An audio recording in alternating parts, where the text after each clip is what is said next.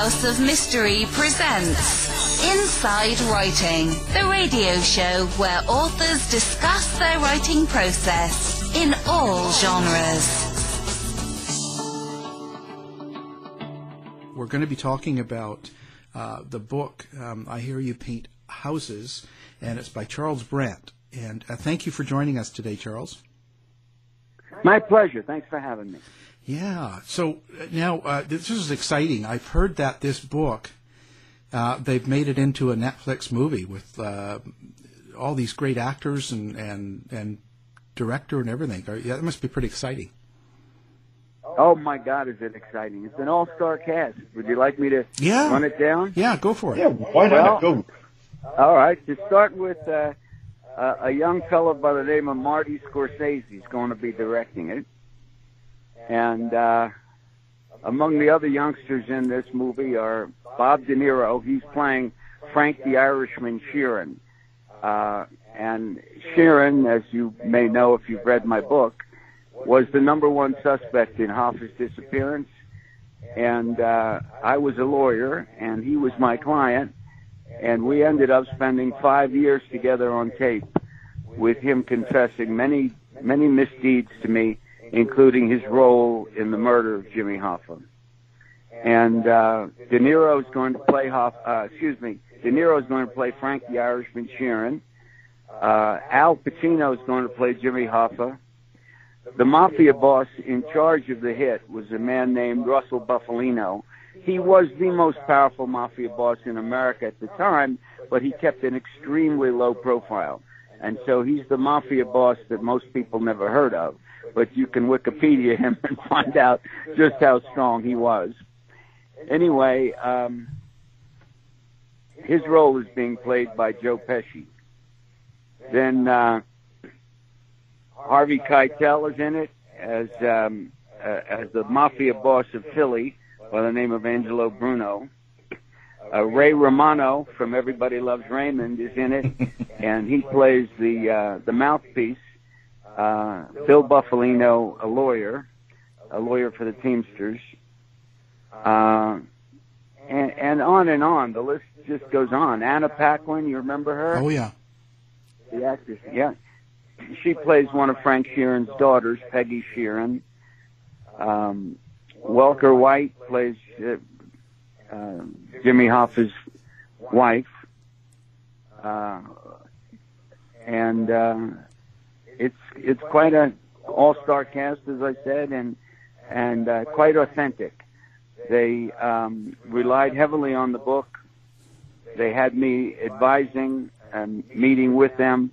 They had me in a hotel in New York for 2 months, and I would attend script meetings with De Niro, Scorsese, and the screenwriter Steve Zalian, who won the Oscar for Schindler's List. And so I was there to make sure that all their questions were answered. And then they began filming. When the final screenplay came to me, I told them I had no notes for it. I was overjoyed. And they shortly, a few days later, they began filming. They did most of their filming in New York City or the environs. And they assigned a researcher by the name of Mary Ann Bowers, a terrific gal, to ask me questions from time to time. I would get 2 or 3 calls a week from her. Sometimes every day I'd get a call from her. They'd be shooting a scene, and they'd want an answer to some aspect of that scene. It was quite fascinating because I could have been in New York and gone to the set every day, but I have commitments where I live in Sun Valley, Idaho. And so here I was 3,000 miles away, helping out on the set.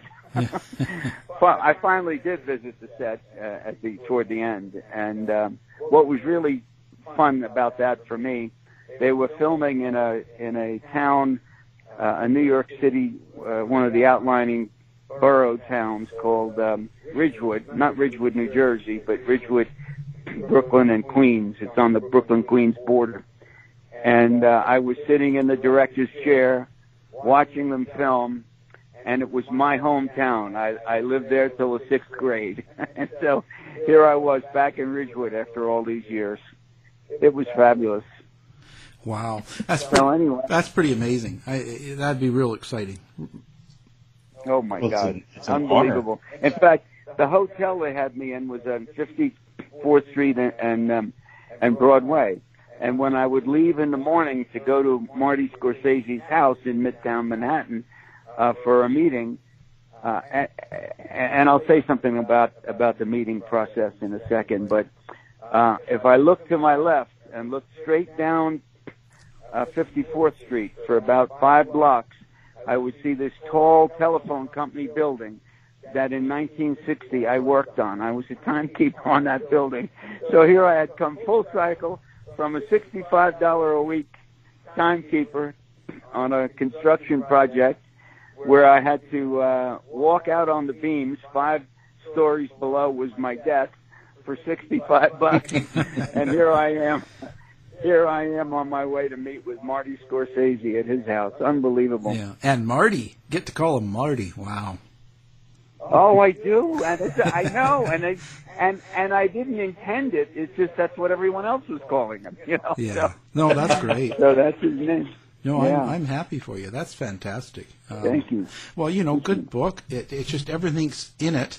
Now let's start with the title. I really want to start with the title.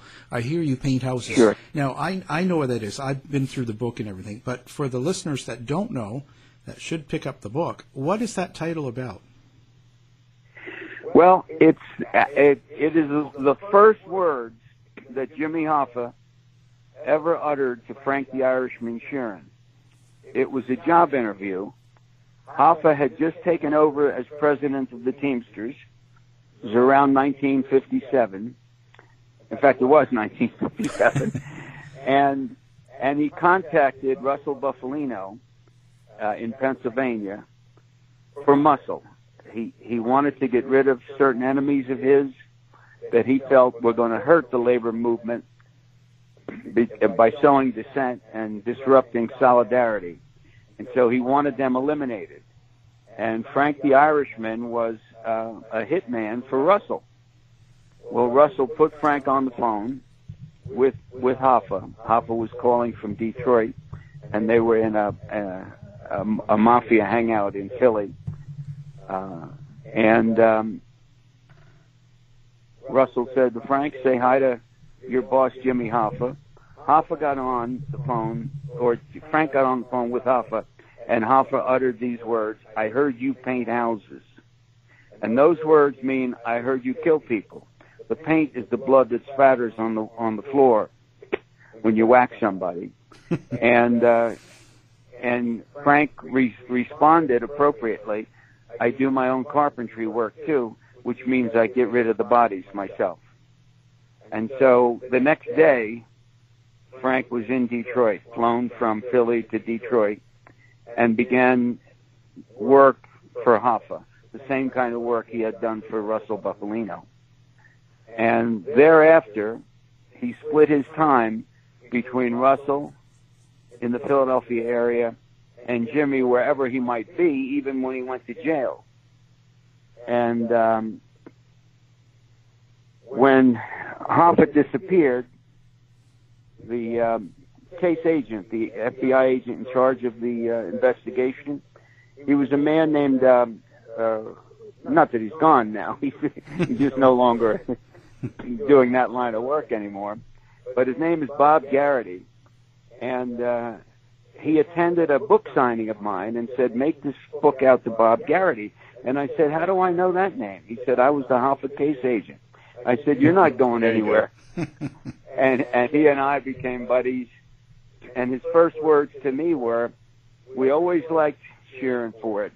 The Hoffa kids, Jimmy had a son and a daughter.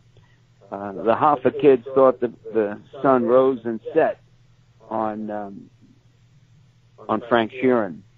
And that's how they do it. They get somebody that can get close enough to do the hit. They get somebody who can get close enough to the victim. And in this case, Frank was being mentored over the years in union work by Hoffa.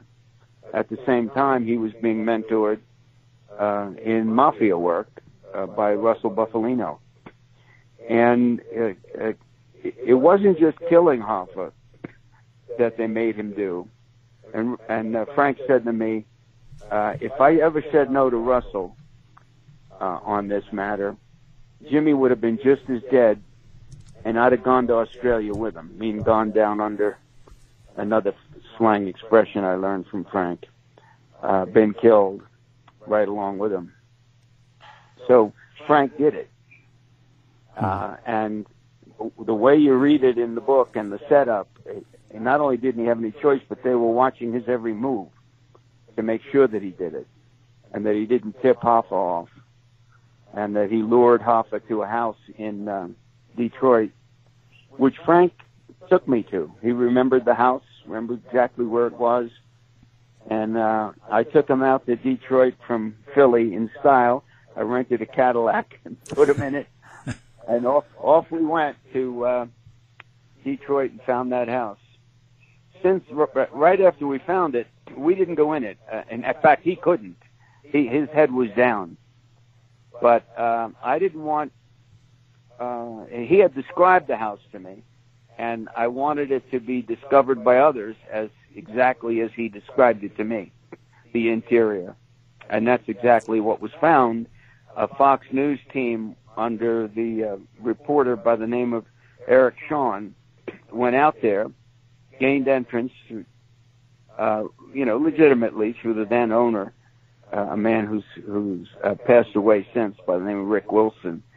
And they got in there, and then they flew me out to Detroit and interviewed me and let me in that house. And it was precisely as Frank had described it. And a perfect place to kill somebody. And the body was disposed of at Bagnasco's funeral parlor in Detroit, cremated. How do you think Frankie the Irishman felt about having to kill Hoffa? It ruined everything about him. Changed. He was a drinker, but he became absolutely absorbed by alcohol. And believe it or not, the hardest part for him was when Russell told him he had to call Mrs. Hoffa and assure her that Jimmy would turn up, that this was okay. A prior mafia boss by the name of Joe Bananas, Joe Bonanno, known as Joe Joseph Bonanno. Mm-hmm. A man of honor. A man of honor, exactly. Mm-hmm. And who was that? Gay Talese wrote that book, the wonderful Gay Talese. Anyway, Frank had to call Mrs. Hoffa and tell her that just like Joe Bananas turned up, and Joe Bananas turned up like 10 months after he had been abducted by the Mafia Commission, had felt that Banana needed a lesson. He didn't need to be killed, but he needed a lesson. And so they picked him up. They took him to a place in Arizona. He was their captive for 10 months. And then an agreement was made that he would stay in Arizona, would not return to New York City, would not seek to regain his position on the commission, the governing body of the Mafia, and would share certain profits that he had been hoarding. And so Frank made that call to Mrs. Hoffa, and it was the worst moment of his life, as he expressed it to me. You know, he was a part of that family. Mrs. Hoffa loved him. He loved her. And here he had to call her up and lie to her. And his words to me were, what kind of man does that? What can you say? You know,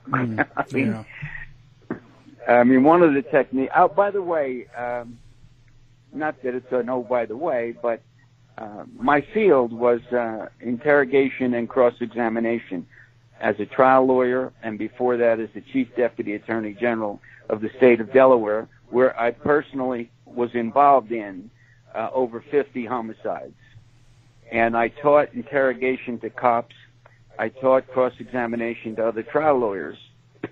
And so from time to time, I had to use my techniques on Frank. And one of the techniques that an interrogator does to loosen the lip of the murderer is to blame the victim, that the victim had it coming. And that takes some of the guilt off your subject that you're interrogating. And so and it was true, in this case, Hoffa helped get himself killed. He just couldn't control the threats he was making against organized crime. He was threatening to get back the Union, take it back, and get his hands on the records and demonstrate that under the previous president, Frank Fitzsimmons, the mafia had infiltrated the Teamsters Union. And you don't talk like that.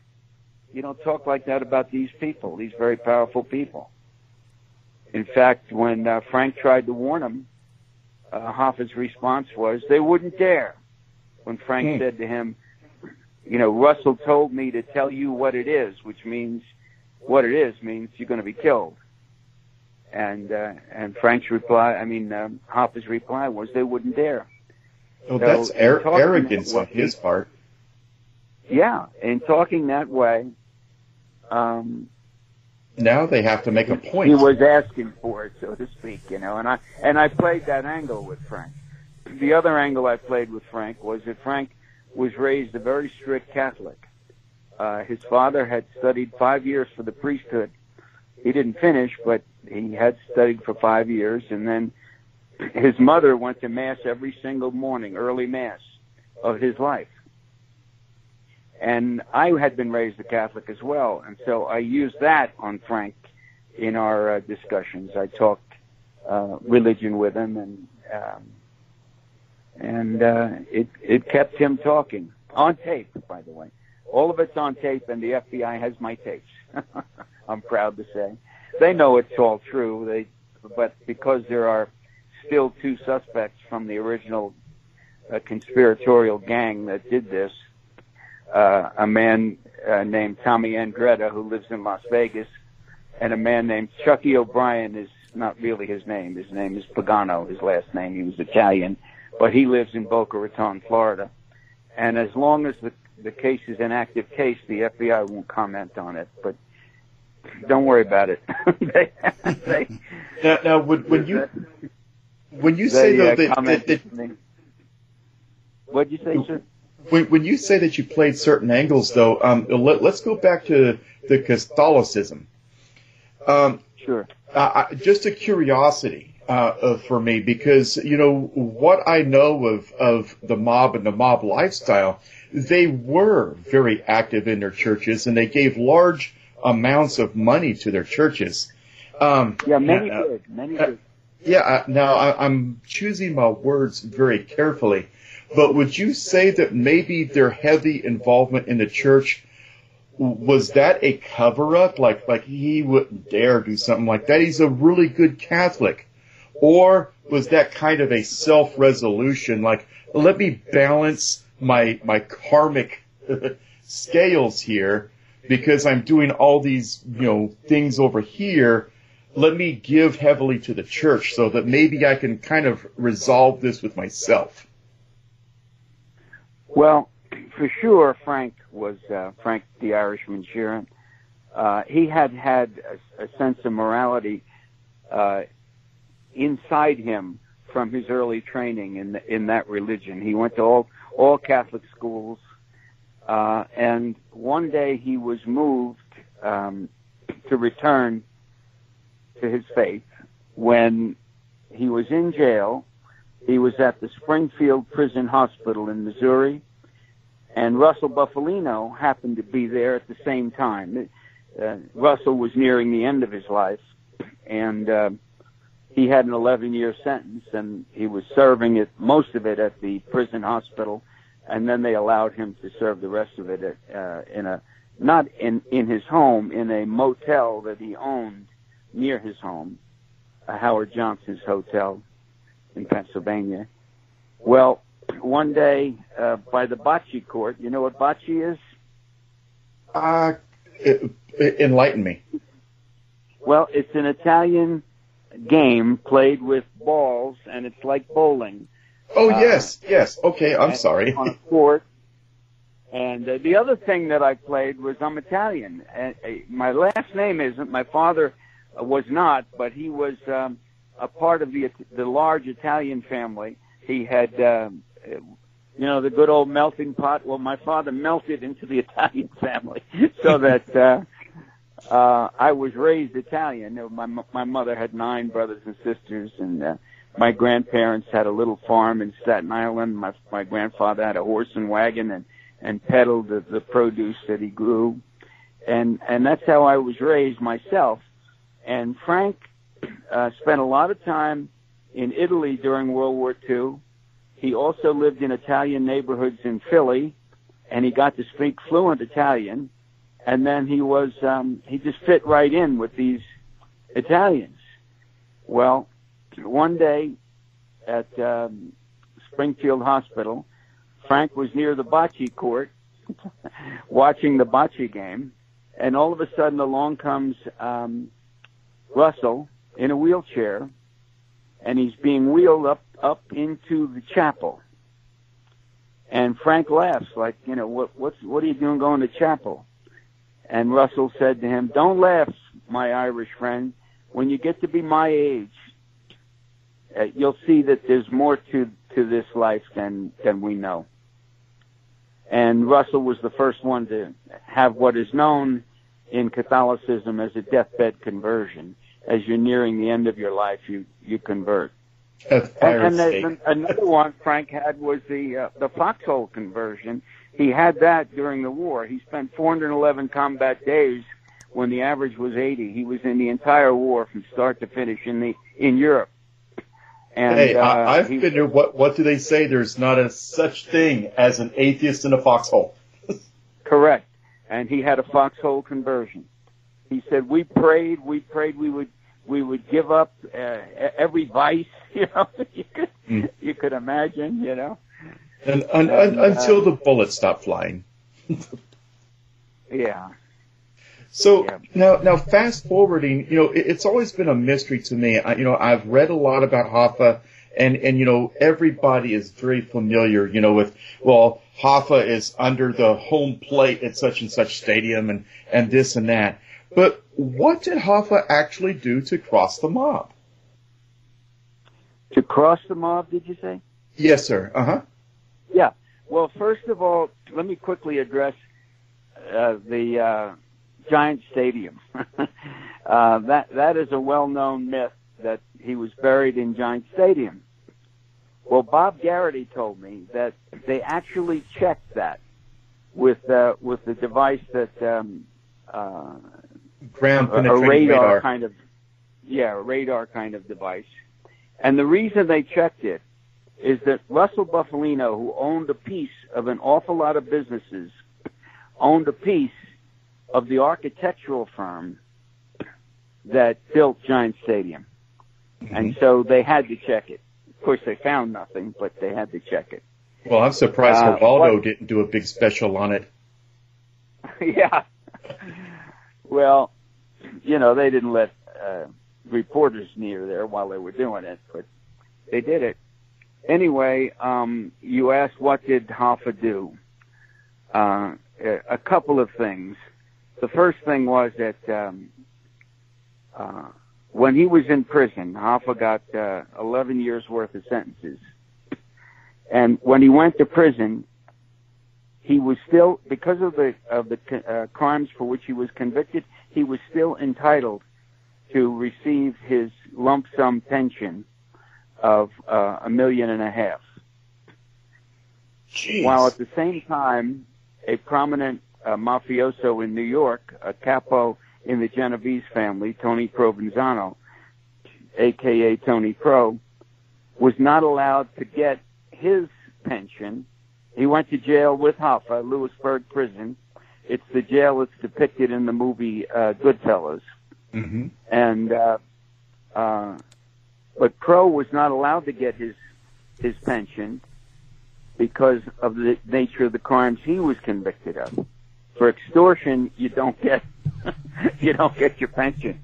Well, For gee, labor but $1.5 million, Al, we're doing it wrong. Yeah. Actually, I think Jimmy's was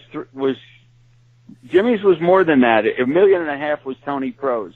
I don't remember what Jimmy's was. So Pro wanted Jimmy to pull strings and get him his $1.5 million, and Jimmy refused to do it. They ended up bickering in prison, and Jimmy, always outspoken, said it's people like you that have got me in trouble in the first place. What are you talking about, people like me? What kind of disrespect is that? The two of them ended up having a fist fight in prison. From that moment on, Tony Pro, who had been a Hoffa ally, he was actually a vice president of the Teamsters, strong for Hoffa. From that point, he had made a tremendous enemy out of Tony Pro, and therefore out of the Genovese family, and therefore out of the commission, because the Genovese family was on the ruling body of the mafia. And little by little, they pecked away at Hoffa until finally Russell gave in, Russell Buffalino, and agreed to get rid of Hoffa. And he planned it from start to finish, planned it to take an hour. I don't want to give the people the notion that this book is more like a newspaper headline. It's a biography. It's all about Frank the Irishman Sheeran from the cradle to the grave. In fact, my last confession that I got from him was in Lankenau Hospital, and this one was on video. All the others were on audio tape, and he had agreed to do one on videotape for me, and that was his final confession. And he then chose to kill himself by not eating, and 6 weeks later he was dead. What a way to go! Yeah. Apparently, it's not that uncommon in nursing homes. He was in a nursing home by then, but as a means to end it all. A man who had chosen the life expectancy of 25 to 30 people, and that he confessed 25 to 30 hits to me, including Crazy Joey Gallo, which is a more famous in New York than it probably is in Seattle, but you could look him up. Crazy Joey Gallo was one crazy dude, and Frank killed him at Umberto's Clam House in New York City's Little Italy area. What's interesting about that is in the book, there's a photograph, a table full of beer bottles, and at the head of the table is Frank Sheeran and me. And I'm moving toward Frank Sheeran, obviously holding something under the table. That was my tape recorder. Frank had just confessed at that moment to killing Crazy Joey Gallo. Well, we spent more time on that. I spent a lot of time with Frank, and we spent, I had 5 years. I had him to myself for 5 years. And so I was able to use my skills to make sure I was getting the truth out of him. And when he said that he had killed Gallo, I said, now that can't be, because the story out there on the street is that 3 Italians burst into Umberto's and killed Gallo. And it was not a lone 6'4", 220-pound Irishman, the toughest guy you'll ever meet. It was 3 Italians, and they made 2 movies. On Everybody Loves Raymond, there's the father. I can't think of his Boyle. Is it Ed Asner? No, I'm sorry. Yeah. Anyway, you got me. He starred as Crazy Joey in one of the movies, and I forget who starred in the other. There were 2 movies, and in both of them, they had 3 Italian men burst into Umberto's and kill him. Plus, in about 8 to 10 books, I had to read them all. The same version was that 3 Italian gunmen burst in and killed Gallo. And when my book came out, the national assignment editor at the time for the New York Times saw the book, saw the photograph in the book of Frank Sheeran, and she said, I was there that night when it happened. There was no 3 gunmen. There was only one, and it was this man in that picture. So then there were others that came forward. Somebody found an old newspaper article of the then chief of detectives, Al Seidman in New York City, came out and announced to the assembled newspaper reporters that all this was the work of a lone gunman. So, anyway, if anybody ever needed to know whether Frank was telling the truth or not, just look at that Yellow story in the book. What about his? He claimed to have knowledge about the JFK assassination. Yep, Yeah. Yeah. There's a story here that I think you'll be interested in. And if you read an earlier version of the book, it doesn't have this story in it. The latest version of the book has a 57-page conclusion chapter that has this story in it, and you'll hear why I didn't put it in it, and you won't blame me for that. I got Frank out of jail in 1991. That was when I first began to have contact with him. And he said to me that I had written a book on interrogation called The Right to Remain Silent, St. Martin's Press. It did very well, and it came out when he was in prison. He was serving a 32-year sentence, and I got him out on medical grounds. He had severe spinal stenosis, and he needed surgery. And when I got him out, he took me to lunch. Well, he took my whole office to lunch, along with his crowd of 8 guys named Rocco sitting at a mafia hangout, Vincenti's. And after the lunch, he took me aside, and he said that I'm tired of being written about in all the books on Hoffa. They all say I had something to do with Jimmy's disappearance. I read your book in jail, and I want you to write a book for me that proves that I didn't have anything to do with Hoffa's disappearance. Well, in my field of interrogation, when somebody says that to you and uses those words and certain inflections, you get an immediate hunch that this guy has something he wants to get off his mind, off his chest. And it turned out he did. He hated himself for having to kill Hoffa. And so I met with him, and a few days later I went to his apartment in Springfield, Pennsylvania, and began allowing him to get it off his chest. We spent 5 hours together in that first meeting. And one of the techniques you use as an interrogator is you want the subject to keep talking.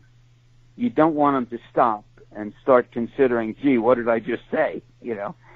And so if there's a lull, you want to egg it on. You don't care if he talks about the color of his date's prom dress when he went to the prom. You just want words to come out of his mouth, and you know and you have faith that if enough words come out of his mouth, the truth has its own way of coming out. So at one point there was a lull, and I didn't want that lull, and so I said to him, Frank, how come there were so many people involved in this? You gave me 8 names. Tony Giacalone, Tommy Andretta, Steve Andretta, Chucky O'Brien, Tony Provenzano, Russell Buffalino. I'm missing 2. Oh, Sal Bergoglio. Missing one more. But, I said them out loud to him. You gave me these names. Why so many? Now, I knew the answer to that. I knew that there was more than one answer to that. But I knew the answer, but I just wanted him talking.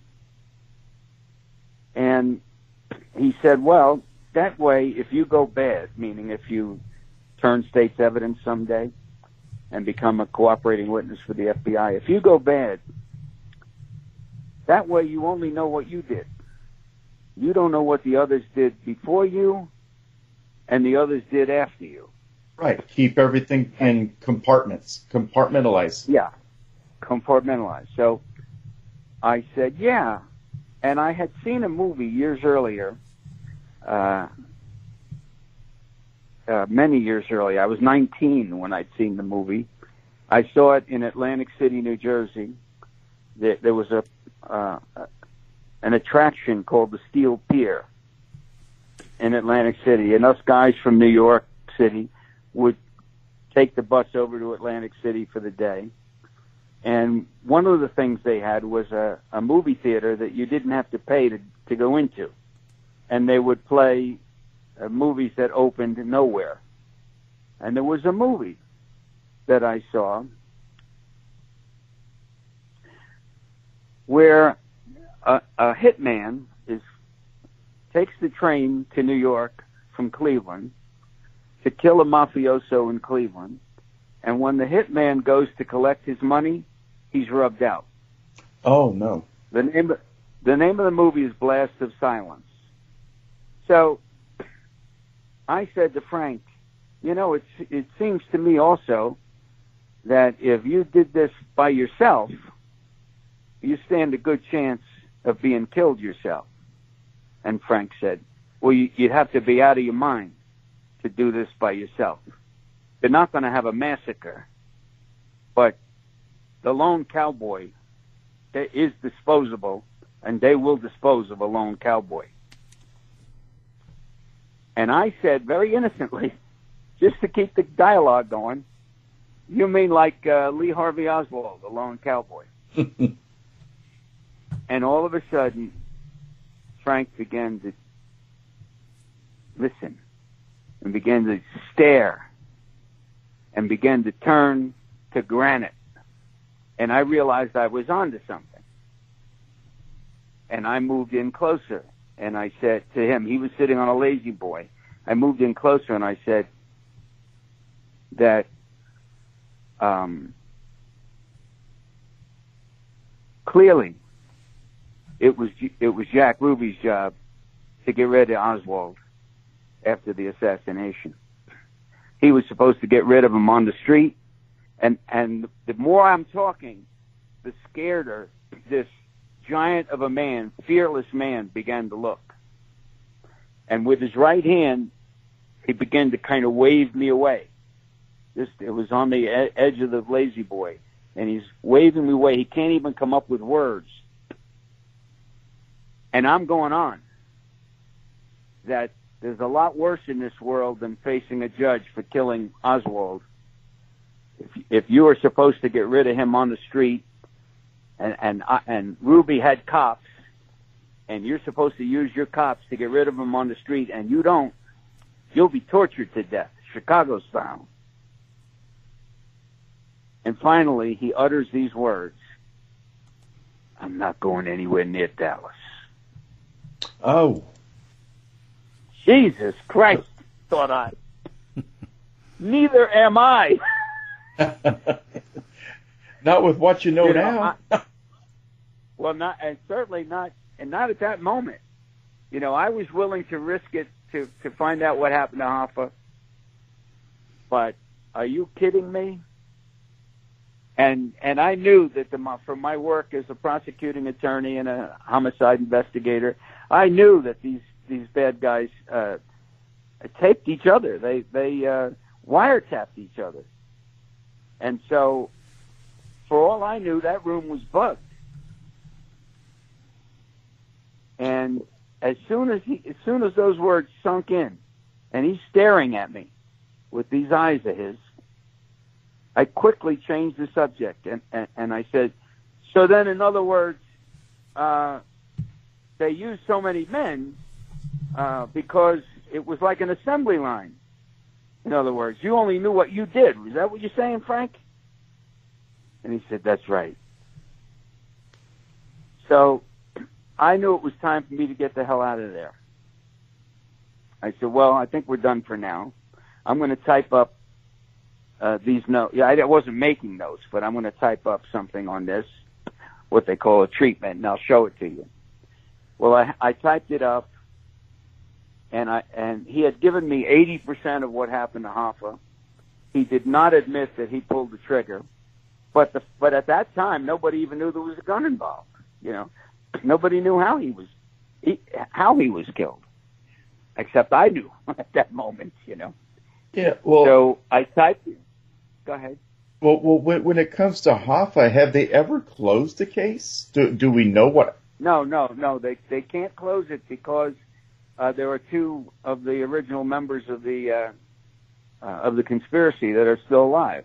Tommy Andretta lives in Las Vegas, and Chucky O'Brien lives in Boca Raton, Florida. So they haven't closed the case, but they have subpoenaed my tapes, and they turned when Russell Buffalino died, his job as boss of the Buffalino family was taken over by a man named Billy D'Elia, who, by the way, didn't like me during that 5 years I spent with Frank. Yeah, well, you're asking too many questions. That's just the mob. Well, no, he didn't. No, Frank told them that I was writing a book, clearing him. So that's what they were being led to believe. I don't know that Billy D'Elia ever really believed it, but in the meantime, I was getting serial confessions from Frank. So anyway, getting back to the JFK matter, I typed up what he told me, 80% of what happened to Hoffa, named the names, but did not include anything about JFK. Frank read it, and he turned to stone again, and he said, you can't use this. These people are still alive. Russell was still alive then. All of them were still alive. Tony Giacalone. And he said, you can't use this.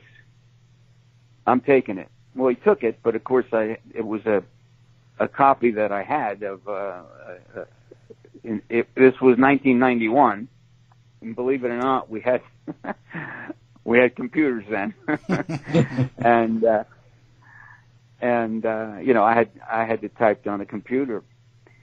So he took that one from me, and I said, well, Frank, if you change your mind about any of this or any of these people die, and you want to talk to me some more, you know where to find me. And that ended everything for 8 years. 8 years later, his daughter, Dolores, took him to for a Catholic ritual of absolution, a confession. She took him to Monsignor Heldesor of St. Dorothy's Church in Springfield, Pennsylvania, and he confessed to the priest. You don't have to confess in detail to get absolution. And after that, he called me up and wanted to continue where we left off 8 years before. And he wanted to do more confessing. He ended up confessing to 3 priests. In fact, in the movie, they have used a real Catholic priest, a Father Jonathan from the Bronx, and the real ritual. And Father Jonathan said to me that when you confess 3 times to 3 different priests to the same crimes, you got remorse. You're feeling remorse. So that was where we left JFK.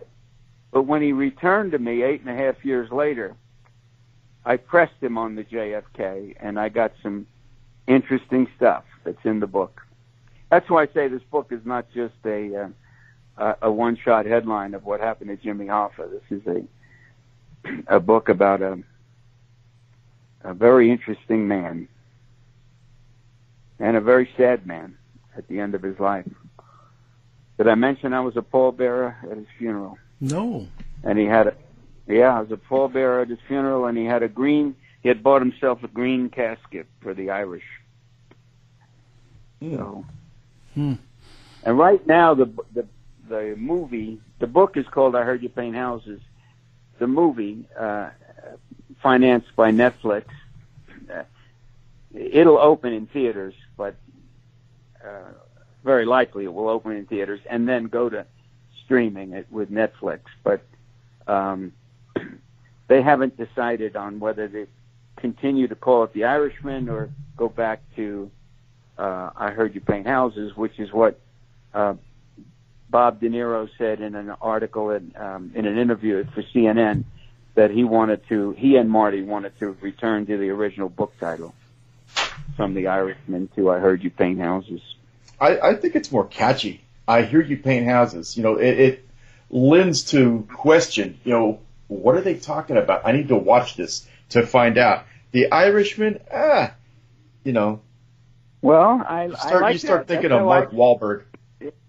That's how I feel. That's how my wife feels. That's how my kids feel. We all hope they settle in on I Heard You Paint Houses. So. Now, in your book, you cover more of his younger age, too, don't you? Yeah, I take him from the cradle to the grave, practically. He had a very rough childhood. His father was kind of a brutal man. His father was an amateur boxer and a steel worker in Philly. He's one of those men that climb up there and position the beams into place, Not a long life expectancy for a lot of those men, but he was a drinker and a tough guy. And Frank was the oldest of three children. He had a sister and a kid brother. And Frank was the one that bore the brunt of his father's abuse. And if Frank did something wrong at school, the father made Frank put the gloves on. And he was not allowed to hit back, but he could defend himself. So Frank, learned how to defend himself at least. And he said that to me, whatever I want to say about my father, he certainly prepared me for the life that I later have and prepared me for the war. I mentioned earlier Frank was in 411 combat days. I didn't mention including Anzio, 4 months under constant heavy bombardment at Anzio. A crazy period in America's past, the way that was handled by the generals. And he was there for it. He helped liberate the concentration camp Dachau, and also the concentration camp in the Harz Mountains. So now, quite a lot of experience. Do you have a website and that's or something? Unfortunately, I don't. My website went down, and we're in the process of trying to get it back up. But my publisher has a website, Steerforth Press. Okay. And so we'll post that up with the book as well. It's something that's really important, so people can just one click and buy it. Yeah, they can get it on Amazon easily. Yeah.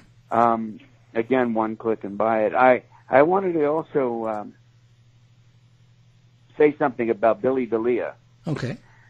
The last boss of the Buffalino crime family.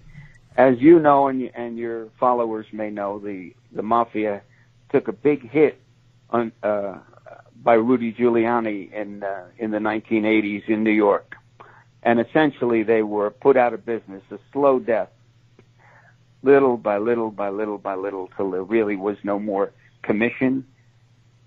And I like how you put that. And Billy D'Elia became the boss, succeeded Buffalino when Buffalino died. But by the time Billy became boss, things were falling apart.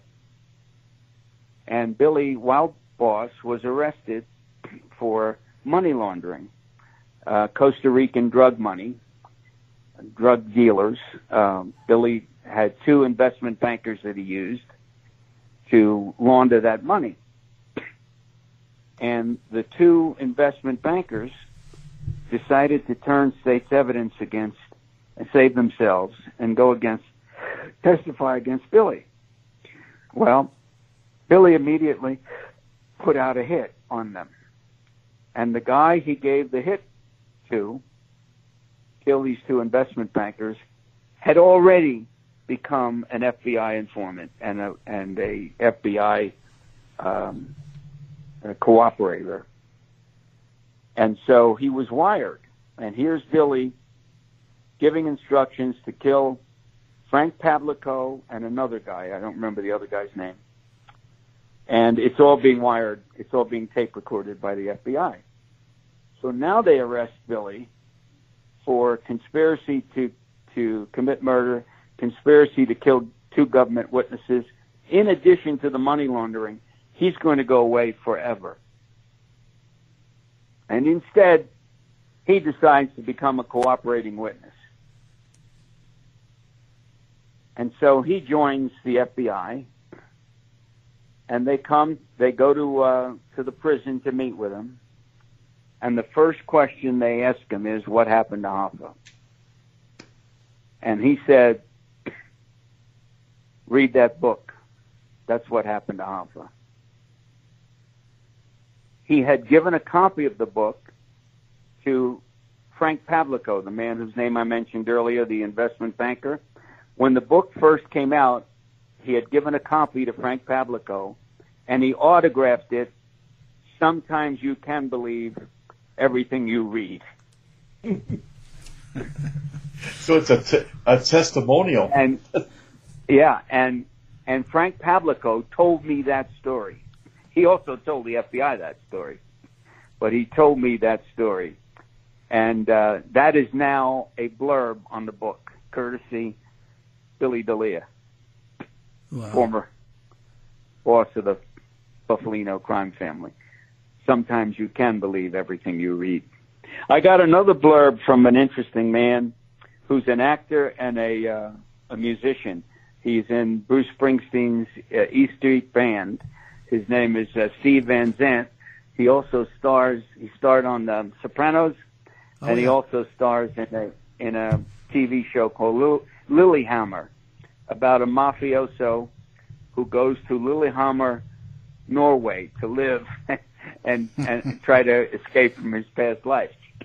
Well, anyway, he's in the movie, and I met him at the rap party, and he said, "You wrote that book?" I said, "That's right." He said, "That is by far the best mafia book I ever read, and I read them all." I said, "Steve, can I quote you on that, on the book jacket?" He said, "You sure can." So that also appears on the book jacket. These were later on quotes. There were some initial quotes that were fabulous to begin with.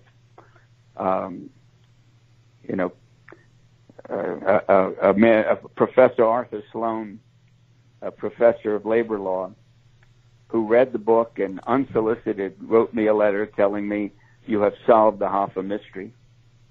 Do you remember a fellow who he was a medical examiner of the city of New York, and he had a TV show on HBO called Autopsy. Oh, yeah. And he showed Bauden. Yeah. Michael Bauden. Michael Bauden.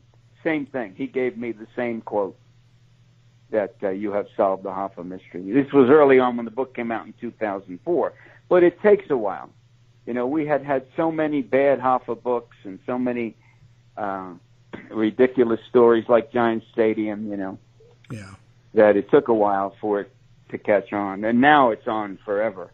Once this is the book that brought together Scorsese and De Niro, brought them back together along with Pesci after 9 years that they didn't make a movie together. And then to add Al Pacino to it and all the rest of them, it's quite something. And they've been a part of it, because normally the writer of the book that the movie is adapted from has no role. Once they buy the rights, they own the rights, and they don't want any monkey business. They don't want any advice from anyone.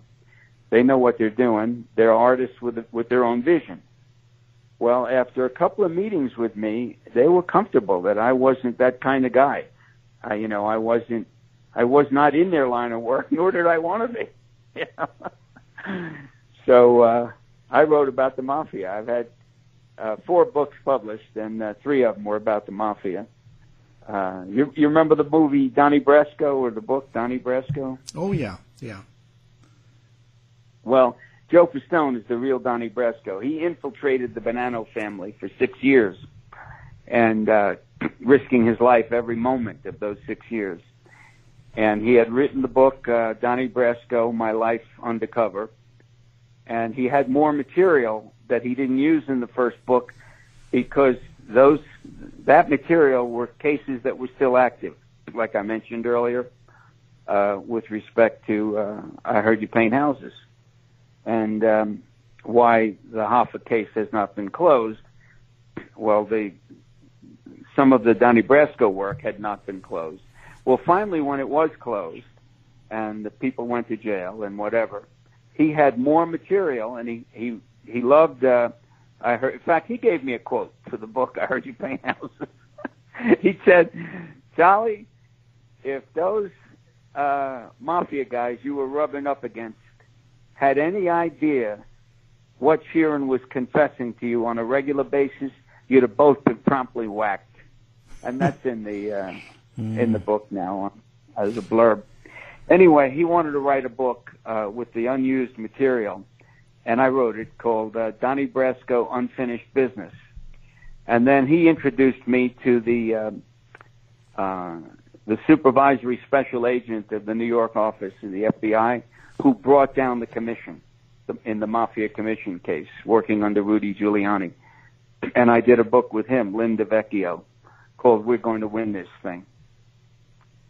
So I've become a bit of a mafia expert, mostly from Frank. Yeah. Frank was my pretty teacher. Amazing. And when Frank would say to me, "You can't write that.